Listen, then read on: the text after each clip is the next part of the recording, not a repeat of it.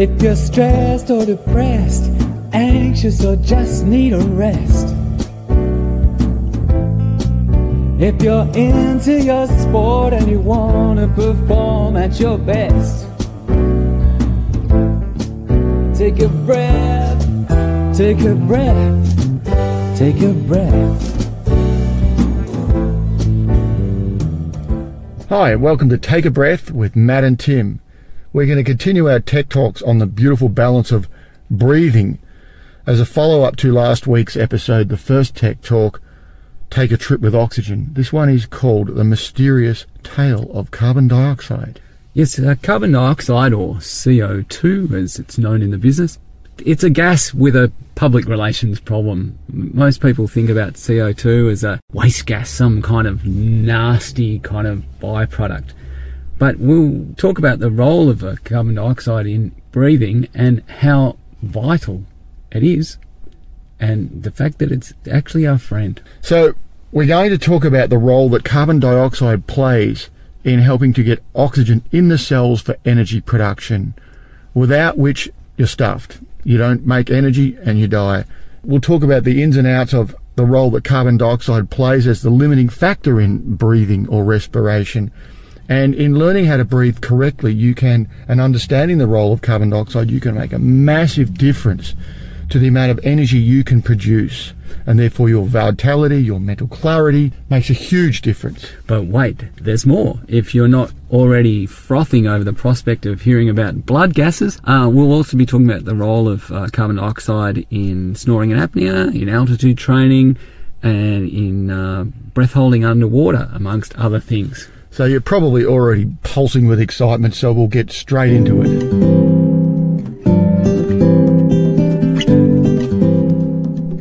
Okay, the mysterious tale of carbon dioxide. We mentioned in the first episode that oxygen is picked up by hemoglobin in the blood supply in the alveoli, or the air sacs deep in the lungs, and is released by the same hemoglobin in the arterial blood so that it can get to the cells for energy production, which is the mechanism of breathing, getting oxygen to our cells for energy production via the air that we breathe into our lungs. So in order for that to happen, we discussed that hemoglobin changes from high affinity to oxygen in the lungs to low affinity to oxygen in the arterial blood. Yet it's the same hemoglobin in the same bloodstream, just a different location. So we're talking about the hemoglobin as a train that picks up these molecules of oxygen and transports them. What we're talking about here is how the oxygen actually gets off the train. Why does the oxygen get off the train into your cells? Really, what has to happen, there has to be something changes between our lungs and our arterial blood for that hemoglobin to release oxygen, or for the oxygen to get off the train. And this process, the change in hemoglobin affinity, is absolutely vital for respiration to do its job. Without this shift, we would die, because you wouldn't get oxygen to your cells. What changes in the bloodstream, in the lung, between the lungs and the arterial blood, is the pH of the blood. It goes from 7.45 in the lungs to 7.35 in arterial blood. So that's what seems like a very small shift, but it's a big shift in our bloodstream, and that causes the change in affinity of hemoglobin to oxygen. So the pH we're talking about, that's basically if the body is acidic or more alkaline. Yep, and so 7 being neutral, 14 being extremely alkaline, and 0 being extremely acidic, the blood becomes slightly less alkaline between the lungs and the cells, or the arterial blood. And what causes the change in pH? You guessed it, carbon dioxide. And so in the bloodstream, carbon dioxide, which was a byproduct of energy production, and it's in the bloodstream, we exhale carbon dioxide, goes through the bloodstream initially before it gets to the lungs. In the bloodstream, carbon dioxide combines with water to produce carbonic acid, which lowers the pH from 7.45 to 7.35. It is actually carbon dioxide that's the limiting factor in breathing, not oxygen, because without carbon dioxide, as we said before, you wouldn't get oxygen to the cells for energy production. I bet you didn't know that. Or maybe you did. Maybe you did, particularly if you're a professional working with breathing. Without oxygen, we don't produce energy and we die, as we discussed. But without enough carbon dioxide in our bloodstream, we don't get the oxygen to the cells for energy production in the first place. An example being altitude training.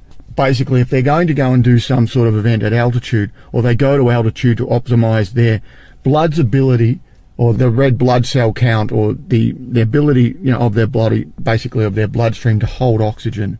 So if I do training at altitude, my body becomes, because there's less oxygen in the atmosphere, my body is more efficient at picking up oxygen because my bloodstream changes. I get more red blood cells and more hemoglobin.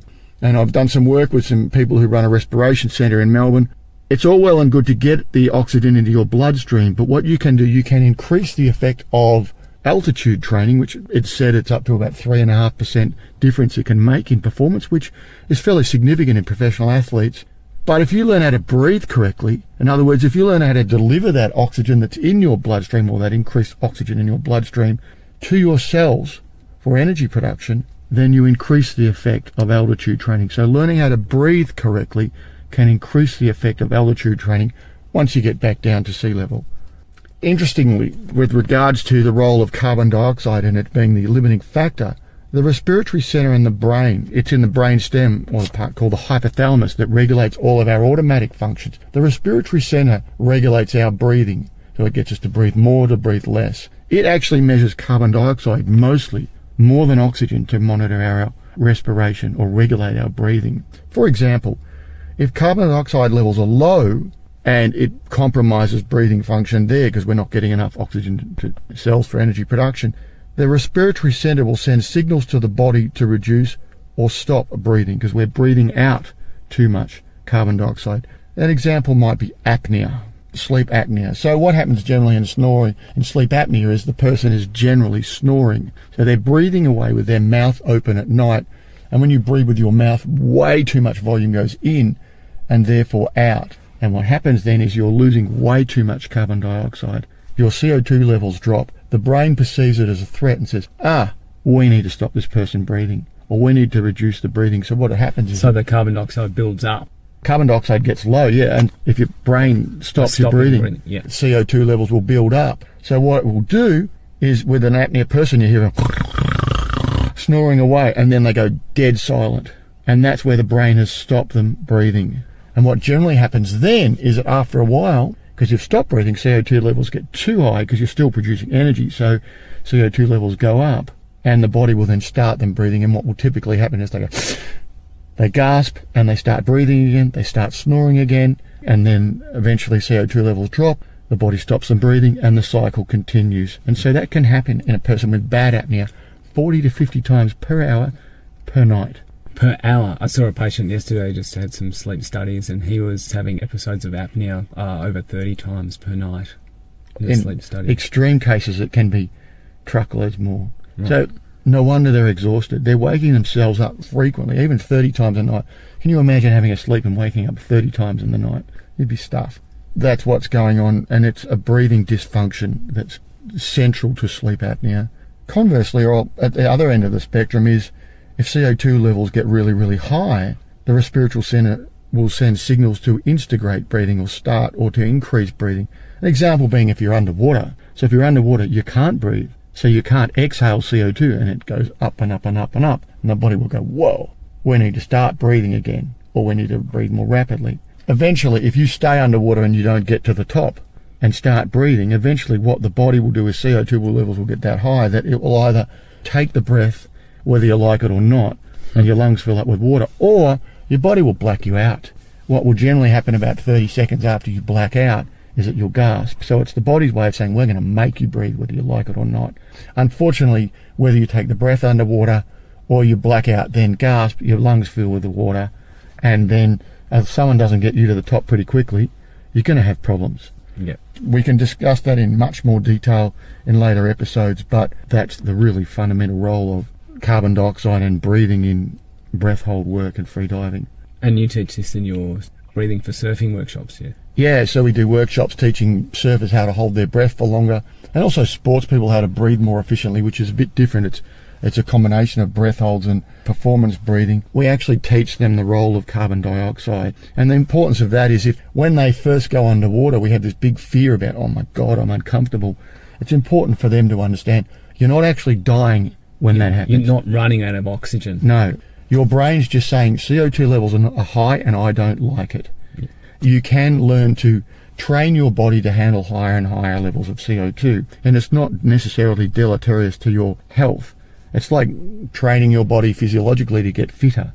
Over time you get fitter and fitter and fitter, and it actually is really good for you. They train themselves to handle CO2 more and more and more. In that stage, that initial stage of discomfort, they can relax into it, in theory. So, as we've discussed, carbon dioxide is not some horrible waste gas that damages our environment. It's actually our friend, and just like the trees which use carbon dioxide, we use oxygen, we need it. The thing about it is there are only 0.03% of carbon dioxide in atmospheric air, as opposed to 21% of oxygen, which we discussed in the first episode. We can't get it from the atmosphere. We make it as a byproduct of energy production, and we have to store it. We rely on stores of carbon dioxide in our body to be able to create this pH shift. So those stores come from, one, the bloodstream. So as it's being exhaled, there's CO2 in the bloodstream, but there's a limit amount there. And secondly, there's a reservoir of CO2 stored in our lungs at the end of exhalation, known as end tidal CO2. So it's once we've finished exhaling, we shouldn't exhale all the gas out. We have a reservoir called end tidal CO2, or EtCO2. And this reservoir then permeates back into the bloodstream to maintain ideal levels of carbon dioxide in our arterial bloodstream to create the pH shift. The ideal amount in our bloodstream for you techie nerds is about 40 millimeters of mercury of partial pressure, of 40 millimeters of mercury of CO2 in arterial blood.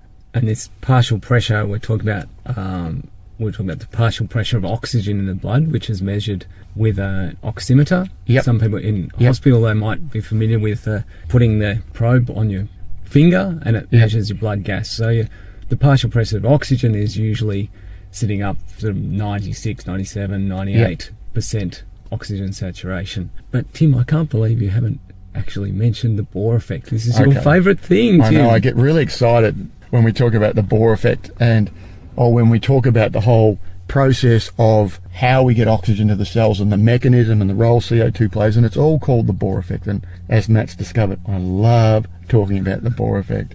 The Bohr effect is named after Christian Bohr, who in 1903 explained this whole mechanism that we've just been discussing. He won a Nobel Prize for it, so he's a pretty clever fella.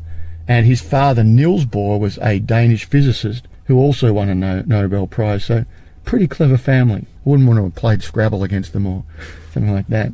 Now we've discussed the whole mechanism. If we breathe in and out using our nose, not only is the air supply conditioned in the right way, as we discussed in the first episode, it will also supply the ideal volume in and therefore out to maintain the ideal end tidal carbon dioxide after exhalation and partial pressure of carbon dioxide in our arterial blood to allow the Bohr effect to purr along, and our body absolutely thrives. We produce energy efficiently, we're vital, everything's just swimming along. If we breathe ideally through the nose, this is according to diagnostic norms, through the nose, in and out, except in emergencies like exercise or if someone startles you, using primarily the diaphragm to drive respiration, with a gentle wave pattern, silent, and 8 to 10 breaths a minute, which translates to about 12 to 14,000 times a day, the whole balancing act of the Bohr effect works beautifully. And our respiratory system's happy, our respiratory center in our brain is happy, and the whole body's happy. Hope you're happy too. Thanks for listening.